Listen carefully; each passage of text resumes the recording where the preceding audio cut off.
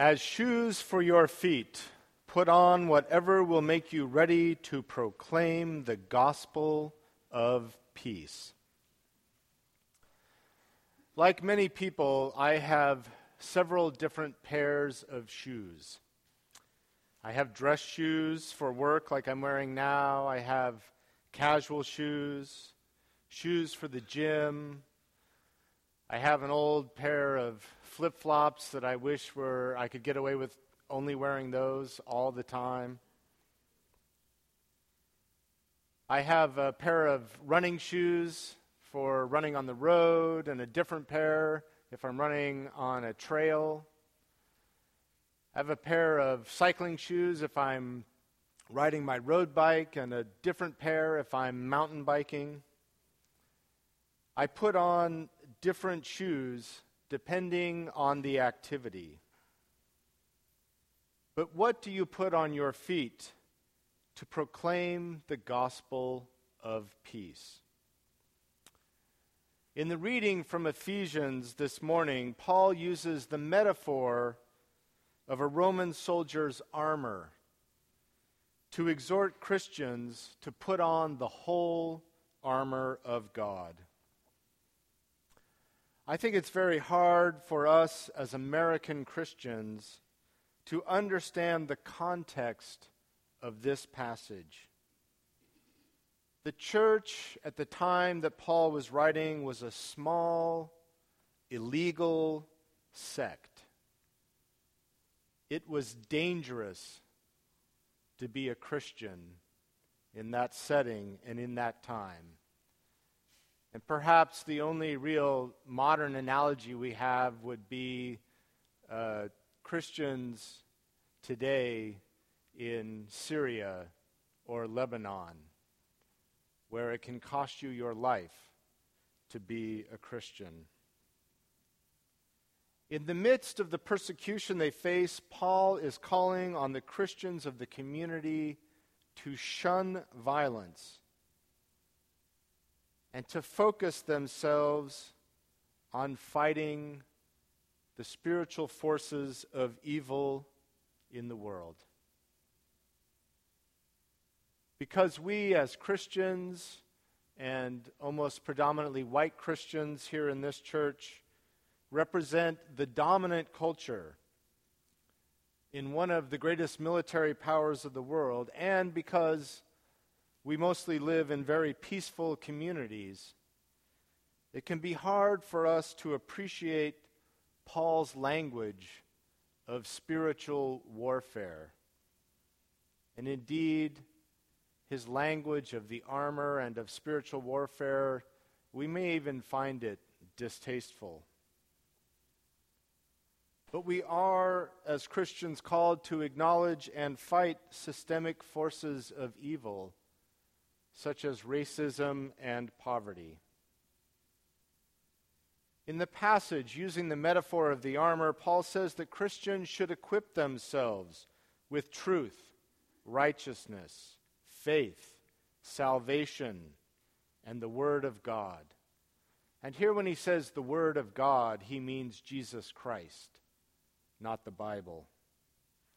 And then there is this curious line: as shoes for your feet, put on whatever will make you ready to proclaim the gospel of peace. What is it that makes you ready to proclaim the gospel of peace? What does it look like to put on the armor of God today?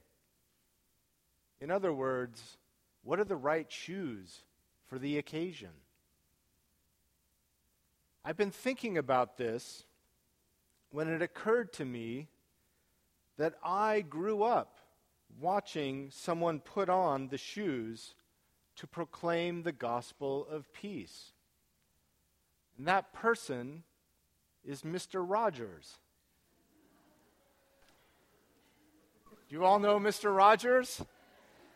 If you don't know Mr. Rogers, you should Google Mr. Rogers or go to YouTube and watch some of the snippets. I don't think I did a good job as a parent making sure my kids grew up with Mr. Rogers. but Mr. Rogers is awesome. And do you all remember the opening scene of Mr. Rogers? Mr. Rogers comes into the house singing, "It's a Beautiful Day in the Neighborhood." And he takes off his coat, puts it in the closet, and puts on a really ugly zip-up cardigan sweater.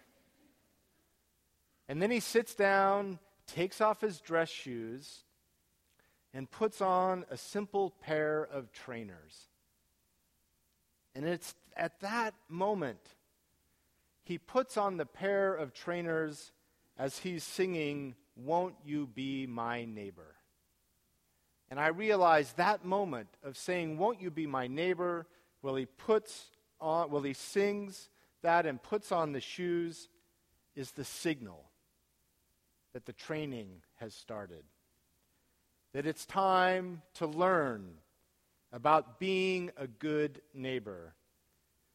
That it was time to learn that each person is special and how to be grateful and generous and to honor the work and contributions of other people from all economic classes and types of work.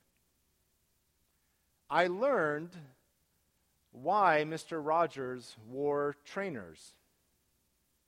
Mr. Rogers wore trainers because they made less noise on the set than his dress shoes when he was doing the puppets. Wow, what a great metaphor is that. Making less noise. Wow. There's a lesson we can all learn from Mr. Rogers. And the show always ended the same way, with Mr. Rogers putting away the ugly sweater, putting his jacket back on, taking off the trainer, putting his dress shoes on while he sang, and then going out the door to go do the work of being the neighbor that he had just been teaching us how to do. The entire show, if you think about it, is an amazing metaphor for church, right? You come, we put on our trainers, we do our learning, our lessoning, our practice, and then as we end the words of the service, our worship has ended, and now our service begins.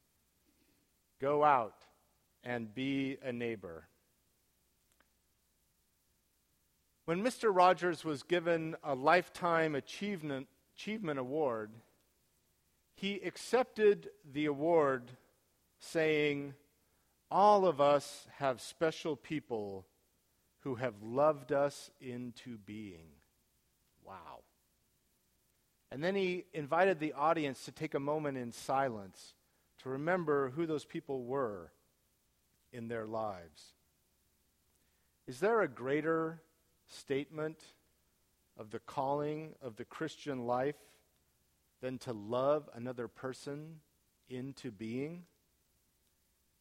This is what Jesus means when he says we are to love our neighbors as ourselves, because we have been loved into being by God and by special people in our lives.